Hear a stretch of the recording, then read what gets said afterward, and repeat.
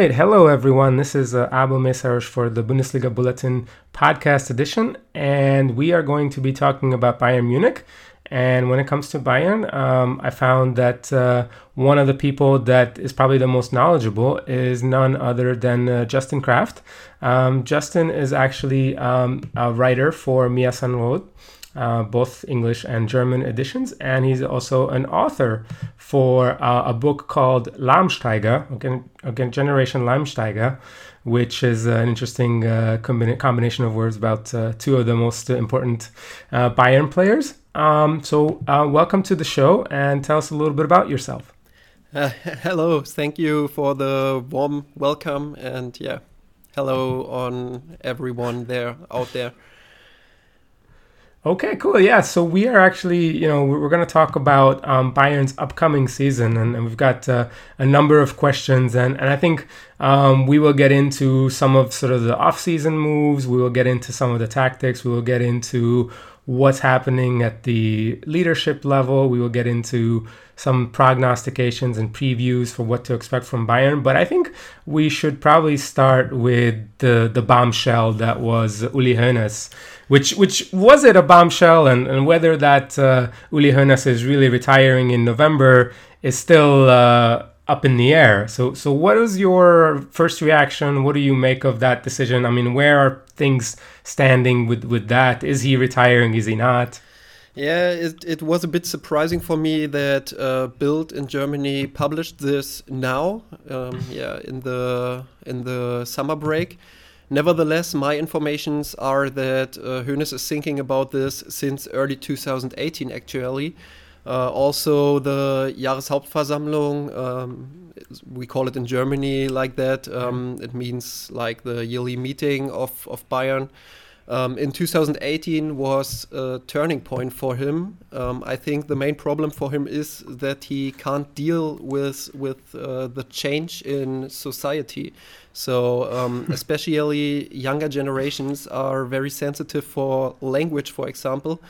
I think this is very good because it's not okay to say like enemy to an opponent in sports like Hoeneß did. But maybe Hoeneß doesn't understand why things he always said are not okay anymore.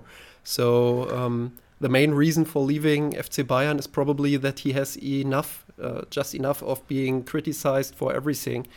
I understand both sides. Hoeneß is 67 years old now and had an outstanding career. I think we should say that. So why should he change? He always did that. It's hard to change for a man like him. Also, it would have been very nice if he were able to change and to adapt to a new generation. All in all, to come to a point, I'm confident that Hoeneß has a master plan. He would never leave Bayern without knowing how to replace his person, and he knows how important he is to the club, and he knows how important it is to find a successor who can continue his style of managing FC Bayern. And I'm confident that he has that master plan.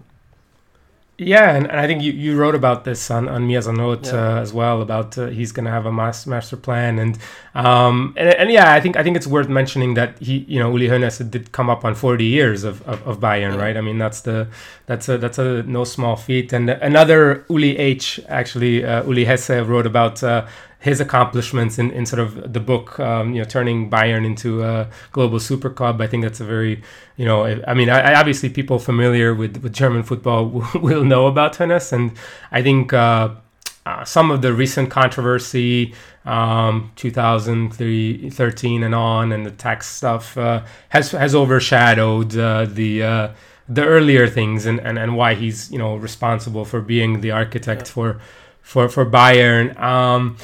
And I think it's an interesting point you made about whether people of a certain age and are willing to change and not. And certainly, I think the last couple of years since he's returned to the fold, there's been a lot of controversial remarks, and I think him recognizing that he is in some ways a problem for Bayern is I think notable, because it seems like basically like in the post Donald Trump era, people that are like that age usually are just like doubling down and say, well, the world is not what it was, but I want it to stay that way. And so I think that's a cool thing that he's recognizing that it's time to step away. And you were talking about the master plan now. So I think two of the things that are not so secret is Oliver Kahn coming into management, although he's going to be a part of the board, right? The sort of, right. So Uli Hoeneß is basically the president of Bayern in Bayern as the Verein, as the club, and that includes like basketball and all those other other sports that they have. Now, in terms of the master plan, I mean, what are some of your sources saying? What are some of the things that you're hearing? Does this going to mean, because I think people assume is that there's going to be more of Karl-Heinz Rummenigge assuming power. What do you think about that? Yeah, of course, Rummenigge is more important now. So I can't imagine him as a president in the next years, but he will have more power in his actual position. So I think it is a very smart decision of both of them that they won't leave at the same time. This will make the transition a little bit easier into a new era, and Rummenigge has more responsibility for that now if Uli Hoeneß is actually leaving. Yeah, right, because the transition, I think, is an interesting word. And Rummenigge, I think for people who might not know, is supposedly retiring in the end of 2021.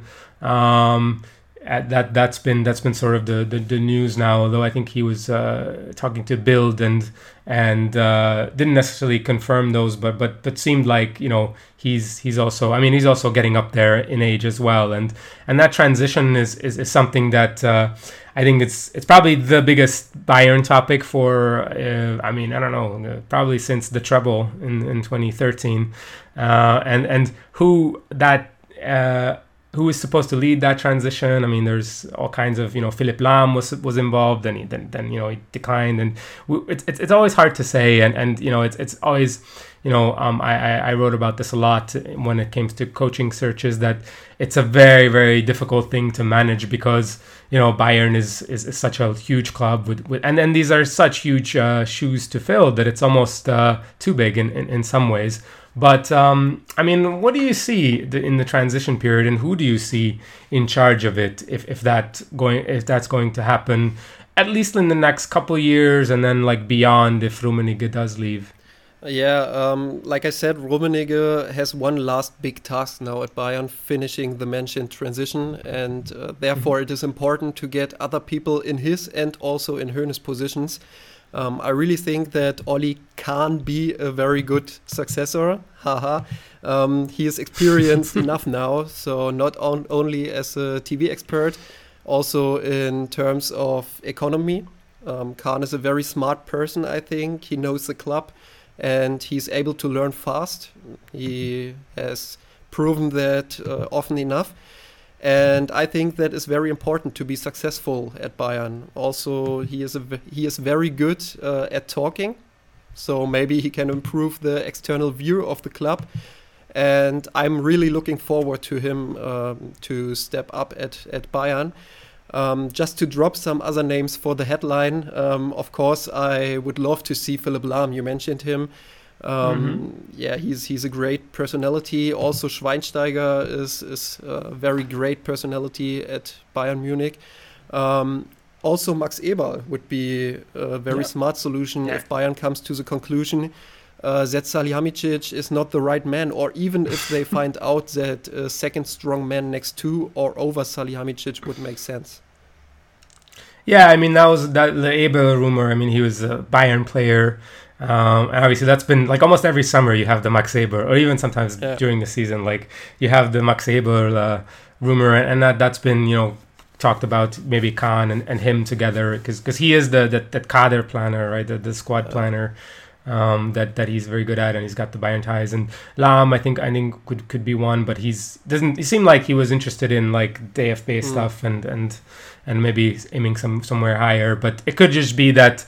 I don't know. You probably know more about the relationship between Lahm and Hoeneß or Rummenigge, and it could just be that he's waiting until they leave and then he will come back. But certainly, I think that's the tradition of Bayern to be continued by those players. Because I think you hit on is a good one, because you hit on that image issue, because that's probably Bayern's issue now, to the extent that they have an issue, is communication and putting a face that's somewhat more modern. I mean, the Bundesliga does have a lot of progressive clubs, and I think the marketing is based on younger people and smarter. And I mean, to be honest, Bayern in that sense, they've done a great job of marketing, but they didn't necessarily put like the youngest, freshest, like putting out Rummenigge and Hoeneß, not exactly sort of the picture of youth there and change and sort of progressivism.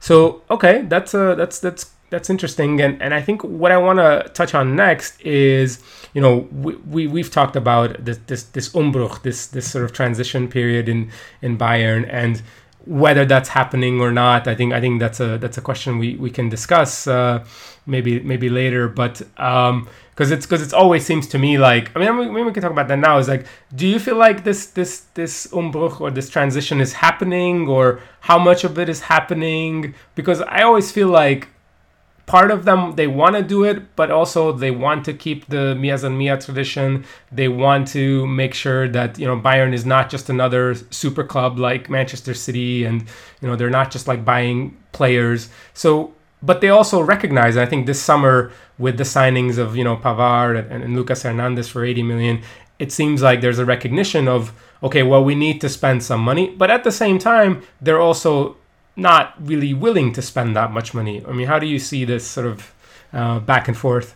Yeah, it's also a strength, but also a weakness of Bayern, that they don't want to spend the really high money on players. So I don't know where I stand in this discussion, because on the one hand I like it that they are it's what makes them unique, right? It's so they don't put the money on every player, so that's something I really like. But on the other hand, you need to spend to still be in the top 5 of Europe. So, and this is something Bayern want to achieve, and they want to stay in the top 5. So it's hard to balance these 2 points. I think it's a big task for this transition to be successful in that. And I don't know if they really are on a good way. But the first transfers of Pavard and Hernandez make hope that Bayern is aware that they need not only good players, also affordable players. Yeah, and also like players who can play multiple positions. I mean, that was a big sort of discussion point, that when they're planning the squad, is they want these sort of polyvalent and sort of multi-functional players who can play. For example, Pavard and Hernandez can play fullbacks, center backs, and that allows Kimmich to move. Yeah. And I mean, I wrote about this a lot in a newsletter. I think that's a very basic point that's been made of, and in some ways, I think that's an interesting point, because it is this thing, and this is what Salihamidzic and Kovac have been saying, that okay, we can have a small squad, and we can have a small squad of maybe 17 players, and then 4 young talented guys like Fitarp and Alphonso Davies, Lars Lucas Mai, and some other to be determined guy from the Bayern Amateur. But it's also like, I think one way to understand it is also, well, we're doing this because we don't want to spend the money. So, I mean, where do you fall in this discussion? Because obviously they've gotten rid of all those people that Kovac didn't get along with, Hummels, Robben, Ribéry, James Rodriguez as well, Rafinha certainly. So do you believe the club more, or do you believe in this thing that Kovac and Salihamidzic are saying? Or are they just like trying to put a good spin or a good face on the fact that they're not really wanting to spend money. Yeah, there are always two sides, so I can't position on the one whether on the other side. So I think they have to see, or they have to reach a squad which is able to be successful in every competition. So that's the main thing. They need like 18 or 19 players. Kovac said that. To be just able to maybe reach the two finals and win the championship in Germany. So Bayern always want to reach the highest things, and therefore you need the squad. So you mentioned Hummels, Rames, Ribéry, Rafinha. Bayern lost many players with great experience. Maybe they were not on their highest level anymore because they reached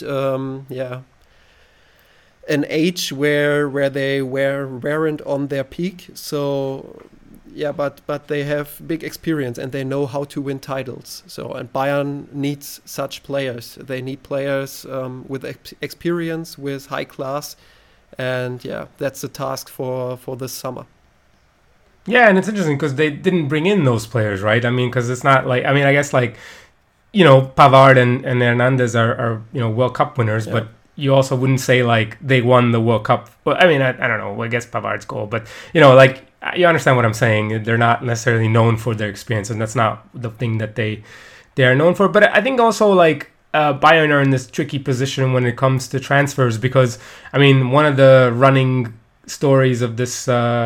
I guess it's every transfer window, but it's like, who did Bayern not buy? Like that was a big thing, and how do they evaluate the players? And there was always like, Nicolas Pepe is worth how much, and Timo Werner, and Rodri, and all those other players. But like I think for me the difficulty, and I in this way I sympathize with what Hoeneß and Rummenigge are saying, is that like the market did go crazy. And, anybody that has like a half a good season, or like, Joao Felix is a good example. Like Joao Felix had maybe 6 months of good football, and then now he's 126 million because he's got potential. So it's very, very hard now that, and the risk of making a mistake on somebody is so much higher. And in that way, if you are Barcelona or you are Manchester City or PSG or one of these clubs, you can make a mistake even for like, 50, 60 million, and then you could still resell those players. But Bayern can't really seem to make a mistake. And I think they from what I understand, Pavard and Hernandez were sort of safe choices, right? Even for that money, like, what you're getting, you can play them in multiple positions and so on. And I think, Sané is probably in that category as well, if that happens. I mean, how do you see this sort of question of players that they could be signing, the player value, giving out this much money for it? Tough question. The crazy market. I think. You're right. So Joao Felix played one good season and is that high valued. So it's very hard. It's for Bayern. It's so tough to find young players. Where the risk is not that high. So, and you need young players. So I guess Alphonso Davies and Fita Arp are the examples to this, but they aren't really the level which has Joao Felix at the moment. So we have to see how they develop. But it's hard to find someone like Kimmich for 10 million or 8 million euros. So. That's a steal, but it's not easy to find such players. The best example is maybe Renato Sanchez, 35 or 40 million without bonus. So there was much money, and if he doesn't work out in the end, that's a high risk, which was gone by FC Bayern. So the market is crazy, like I said, but one alternative could be the Nachwuchsleistungszentrum, so the own youth academy, the youth center. So I think Bayern has to put more effort into this. We have great talents in the U17 or in the U19. So Bayern has great players already there. So you have to trust them. You have to bring them more in Bundesliga matches. For example, Lucas May, who played two Bundesliga matches, I think 2 years ago, and already Yeah. was pretty good. So he made no mistakes. Just trust him, just bring him more often, and see where it gets. Best example is maybe De Ligt from Ajax. So he played like with 16 or 17 his first matches for Ajax, and look where he is now. So I don't want to compare Mai with De Ligt now, but yeah. it's easier to develop with some trust. Yeah, and I mean, especially it's interesting because the Bundesliga the last couple of years is known for young players. Even from England or France. I mean, that's where young players go, because at the top side, which Bayern want to belong to that very top 5, top 10 teams. You really don't get young players a chance to play, because you cannot really wait around for Sancho to develop at Manchester City, right? You have to give him to Dortmund because you're not sure. And then sometimes that leads to those things where Sancho becomes a world beater and then you lose out on them.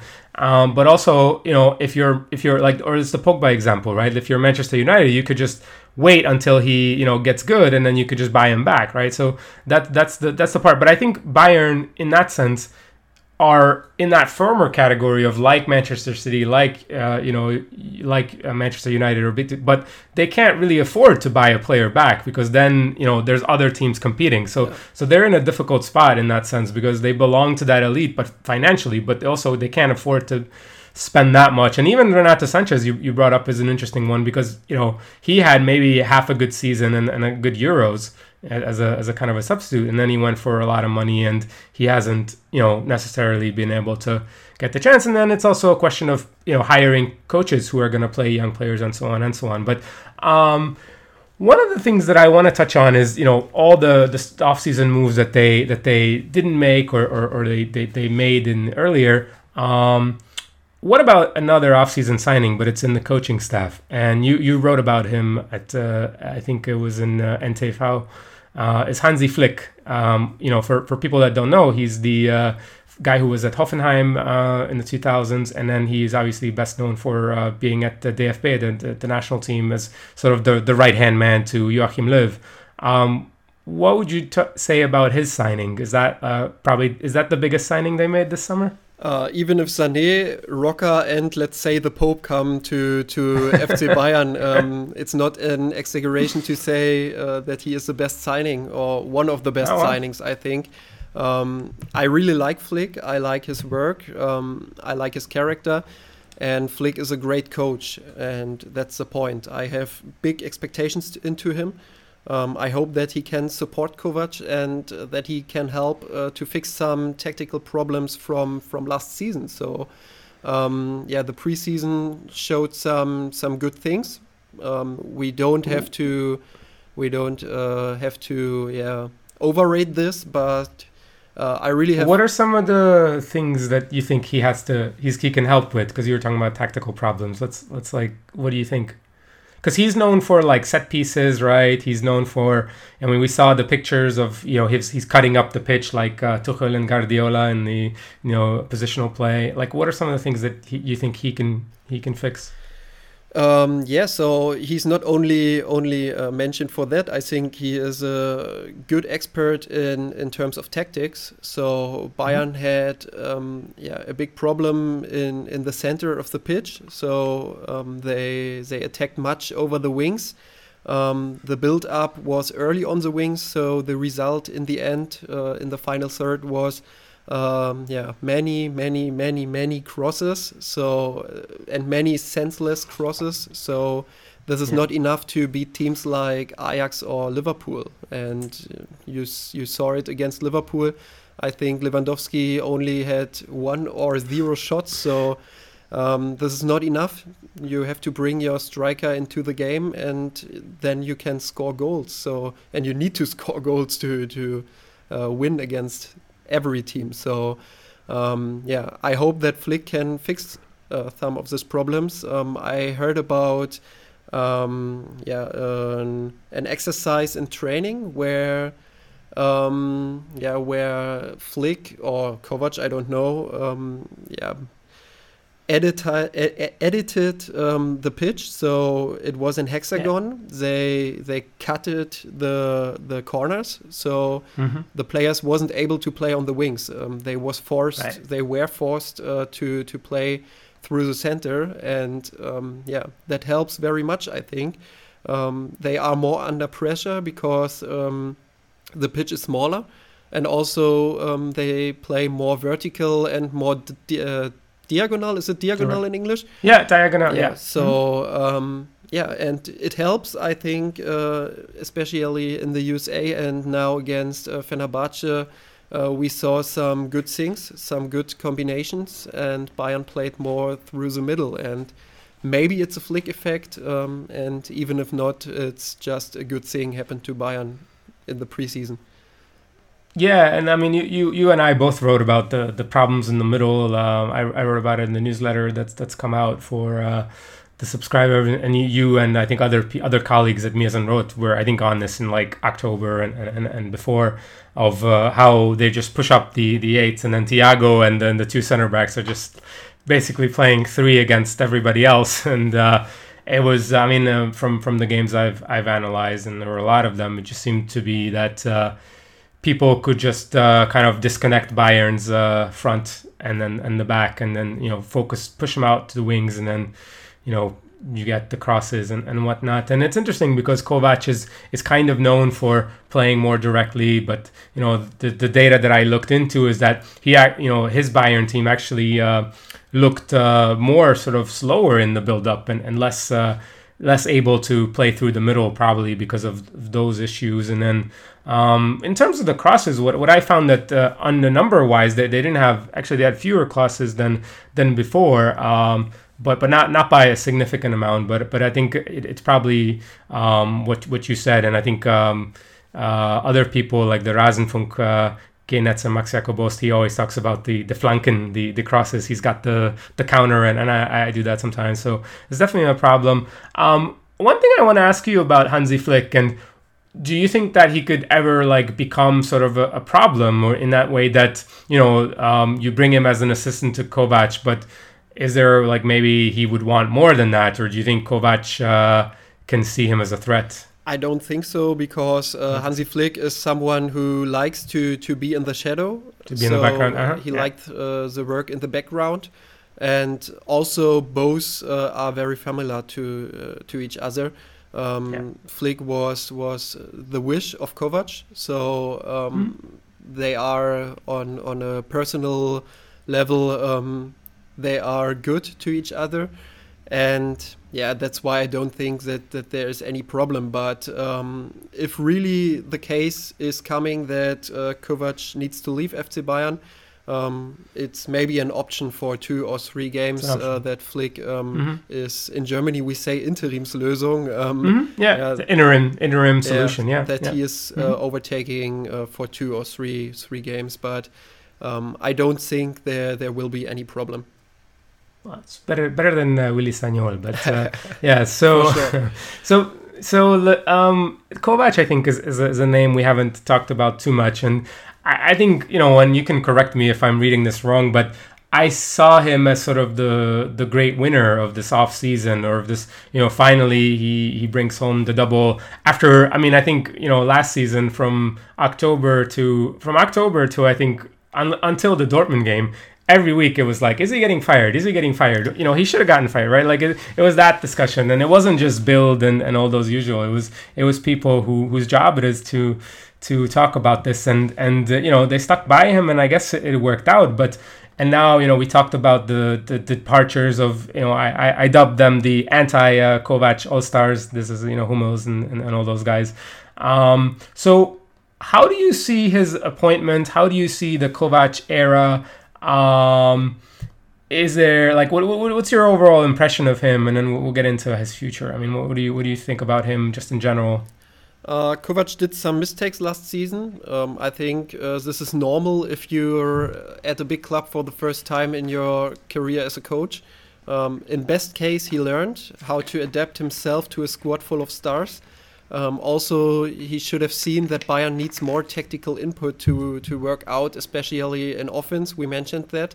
Yeah, like I said, the move of Hansi Flick to Munich is one of my biggest hopes. So in preseason, some things changed. I don't say that this is only the Flick effect, but I say that his impact is big in that. So to be honest, I am not the biggest fan of Kovac's football, but his character and his interviews are fine. I like him very much as a person. He's excellent with the media. I've interacted with him just in the mixed zone, and I've just watched him and every the image that I have is like I was in Wolfsburg and then they won a big match against Wolfsburg with Frankfurt, and just the way his players look up to him, and it was the Rebic and Gacinovic and Jovic, and like I always kind of jokingly call him the Godfather, the sort of the Balkan Godfather, and he does have that like that very strong personality that people kind of gravitate to. Yeah.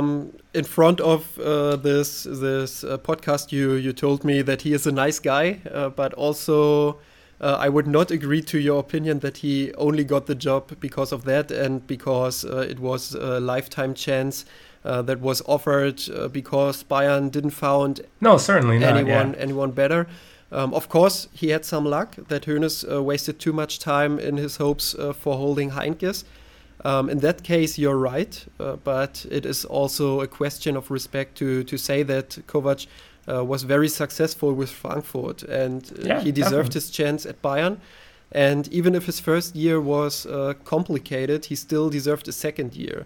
For sure, the two titles are helping him very much in that case, because from the football side of view, it was sometimes a little bit tough, but let's see how it works out with Flick. I'm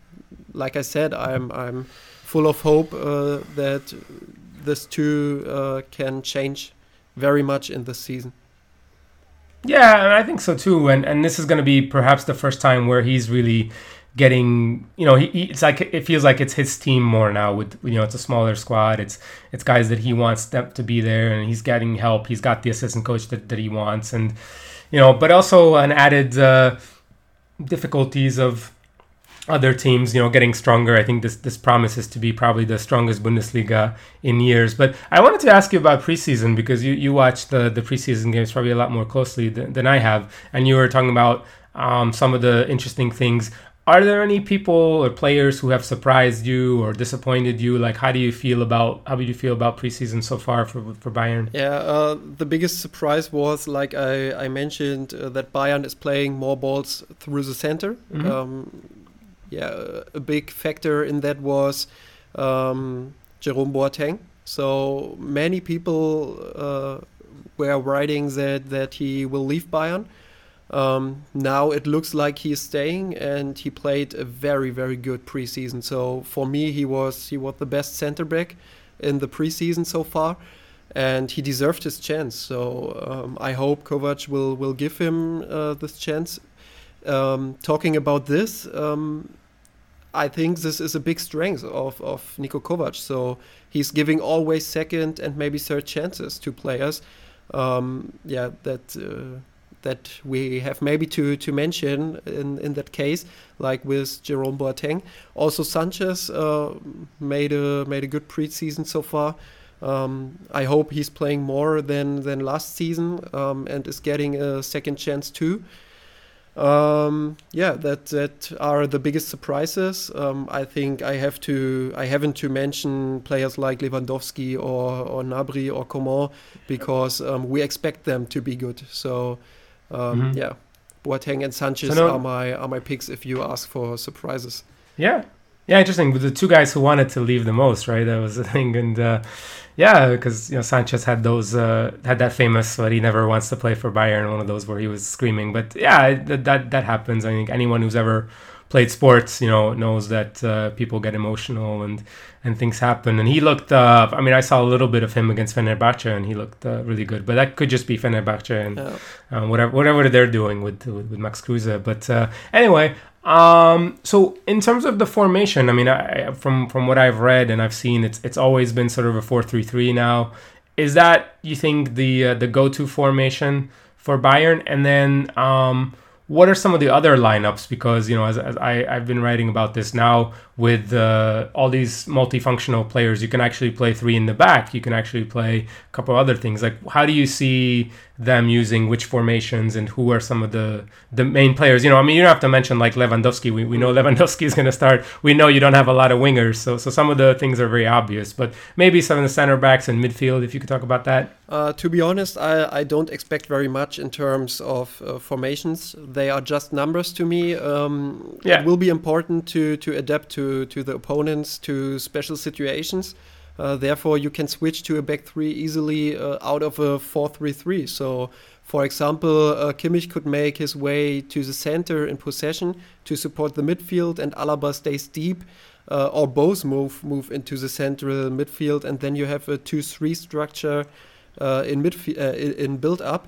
So if you lose the ball, you can have either a good gegenpressing with that, or you can change very fast back to the 4-3-3. So that would be very flexible. But that are only my thoughts on that. I don't expect too much from Kovac, to be honest, in terms of tactics and tactical adaptation. Maybe Flick can change his opinion about that, but currently I assume that the 4-3-3 and the 4-2-3-1 are the formations Bayern will go with, and I don't expect special changes between the matches or in the matches. The times are over, I think. Regarding the players to be important, for sure Thiago is the most important player in every system.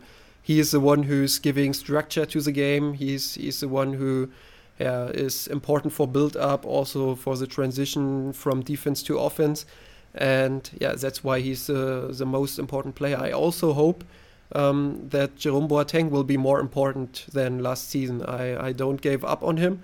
I think that he can be very important, especially because Pavard, Hernandez, and also Süle are not that good in build-up. They are good, but not that good.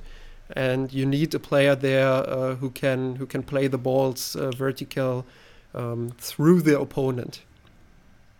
Yeah, actually, as something that I looked into in the today's post in the newsletter about the build-up part, which I argued was probably the most important part that Bayern need to work on, and in particular, like I think it's not a huge secret that Jerome Boateng is the best at those, and how I guess the other thing is there's a metric called progressive passes, which Wisecout uses, and it's basically there's three definitions, but it just talks about the ball traveling forward and different portions of the field. And Jerome Boateng was the leader in the Bundesliga in both of the last 2 seasons with about 17 passes like that per 90 minutes. And Hummels was, I think, second with about 15.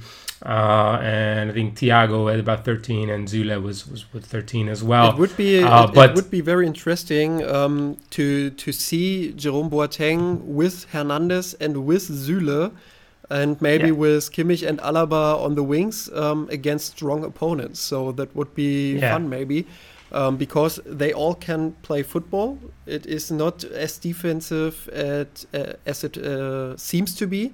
So, and maybe especially in away games like in Liverpool or something like this, you can put a little bit more focus on the counter attack. It would be very interesting to see how Bayern can handle that with now faster players like Lucas Hernandez. So maybe we will see that, but like I said, I don't have so high expectations with Niko Kovac as a coach. Yeah, and I guess with Boateng, the other thing is that you have, you don't play him with Hummels, who also is not the fastest or strongest anymore, and now you have maybe Hernandez when he's not healthy now, but when he gets healthy, or Süle, who's got excellent recovery speed and whatnot, and I think that'll be interesting, and you hope that Pavard can kind of bring the same passing that Hummels, or at least 80%. I think it's probably a decent estimation. And like I agree with you. I wrote about the three in the back, how they could play. I mean, I have Boateng or Hernandez, and then Süle, Pavard, and then as you mentioned, Kimmich and Alaba on the wings. And my thing, in terms of the midfield is about Thomas Müller, who played really well against Fenerbahce with that goal, and he's always going to give you a lot in counter pressing. But I thought that he could be a loser of this system because he doesn't play as an 8. I mean, when he plays as an 8, he's probably not as effective, just because for me, like, he doesn't progress the ball. That's really not what he's good at. He's good at being a number 10, and you don't have a number 10 in those systems. Although in the 4-2-3-1, you could have a number 10, but I could see him playing fewer minutes now, unless one of the wingers gets hurt, and then he has to play a winger role. I mean, that's not great, but like you mentioned, it's a fluid system, so positions don't always necessarily matter. Are there any sort of issues that you see in the squad in terms of positions? Like, do you feel like there's a position that isn't necessarily addressed, or do you think that one that needs to be helped, or it could be better? Like, how do you feel about the positions? First of all, I agree regarding Thomas Müller. So the 4-3-3 on the paper doesn't have the position for Thomas Müller. On the wings, he is not that good, and he's always finding the spaces in the center. So you only play with one winger, in fact.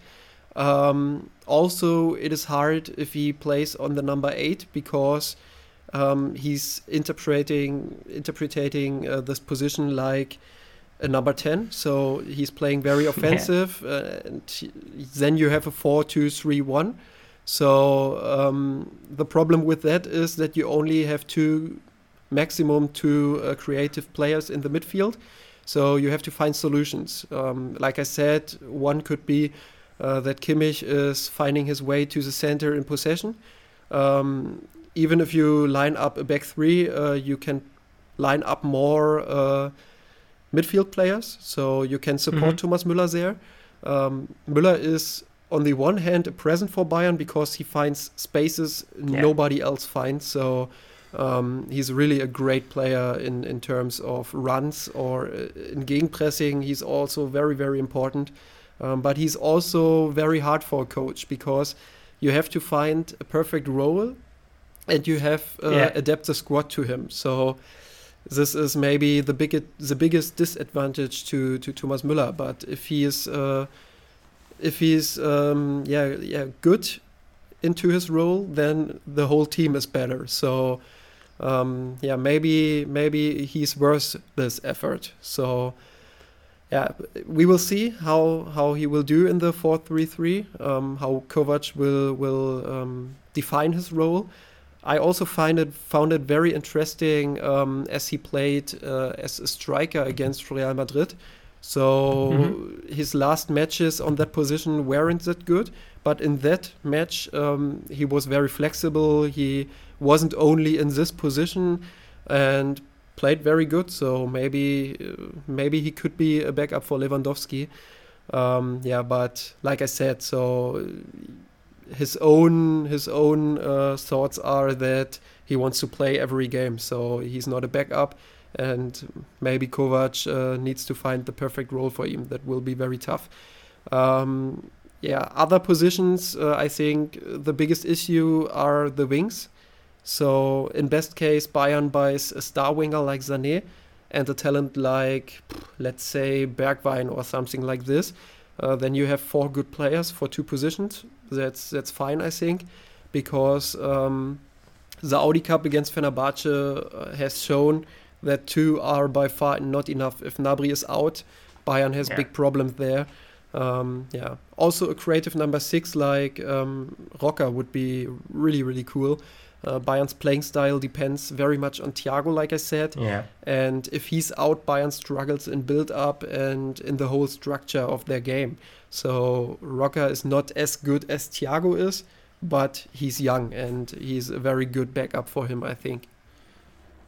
Yeah, and you can offer 19 million and get laughed at by by Espanyol. But no, I mean I agree. Like and whenever we had to watch Javi Martinez there, I think it was like a Hertha match, and Javi Martinez as a number 6, it's difficult to watch when it comes to creativity. I think Tolisso could play there. I think was a preseason game where he played there, but obviously no one's gonna come close to Thiago, and yeah, I think that's always the case. I mean, that was the case last season, is that you're one, that's the big downside of the small squad, is you're one Thiago or Lewandowski injury from things going horribly wrong. Maybe Sanchez is a little bit underrated in that point, because everybody is seeing a dynamical physical player in him, but he always does very smart things on the pitch. I think he's good at positioning.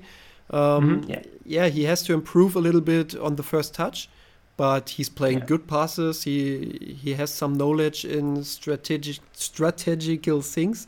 So I think he's a little bit underrated. Maybe he's growing into an playmaker role, not on the number 6, but maybe on the number 8.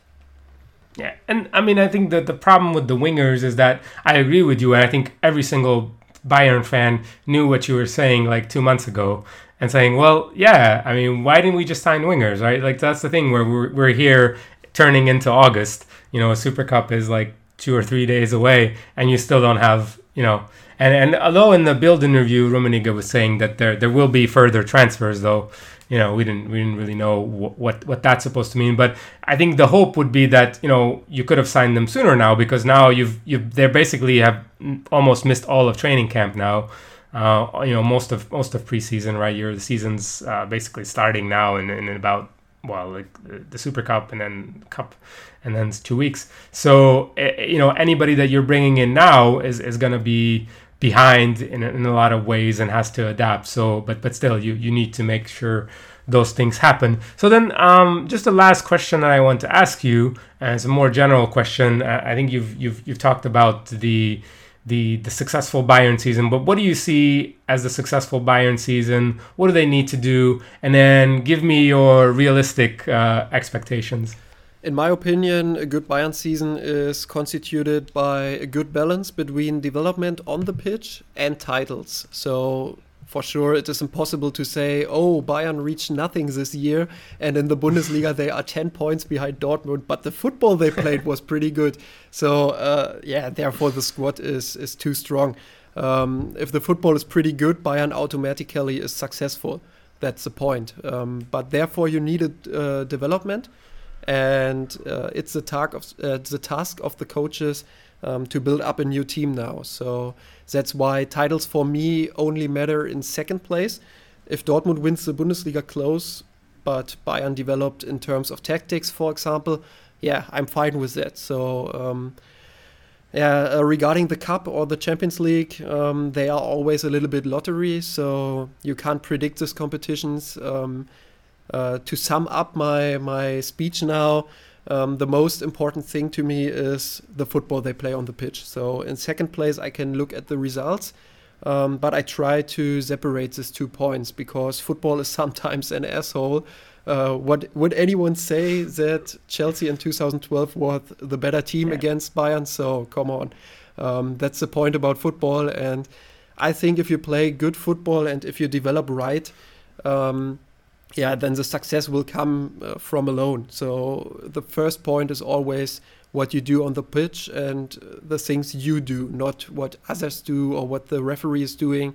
You have to always focus on yourself if you are at Bayern. And if they bring their potential on the pitch, then there will be success. How do I see the season going? It's really interesting, because for the first time of many years, I don't really know where Bayern stands actually. It can go everywhere. If they get 2 or 3 good more players on the market and can adapt very fast to the new ideas of the coaching team, it could be very successful. If it goes the other way around, it could be very hard for them. You mentioned the strong Bundesliga. Not only Dortmund, but also Leverkusen or Leipzig are very strong this year. But but I'm looking forward to the new season and hope to see some good development. And it's in the interest of Bayern if other Bundesliga teams are very strong.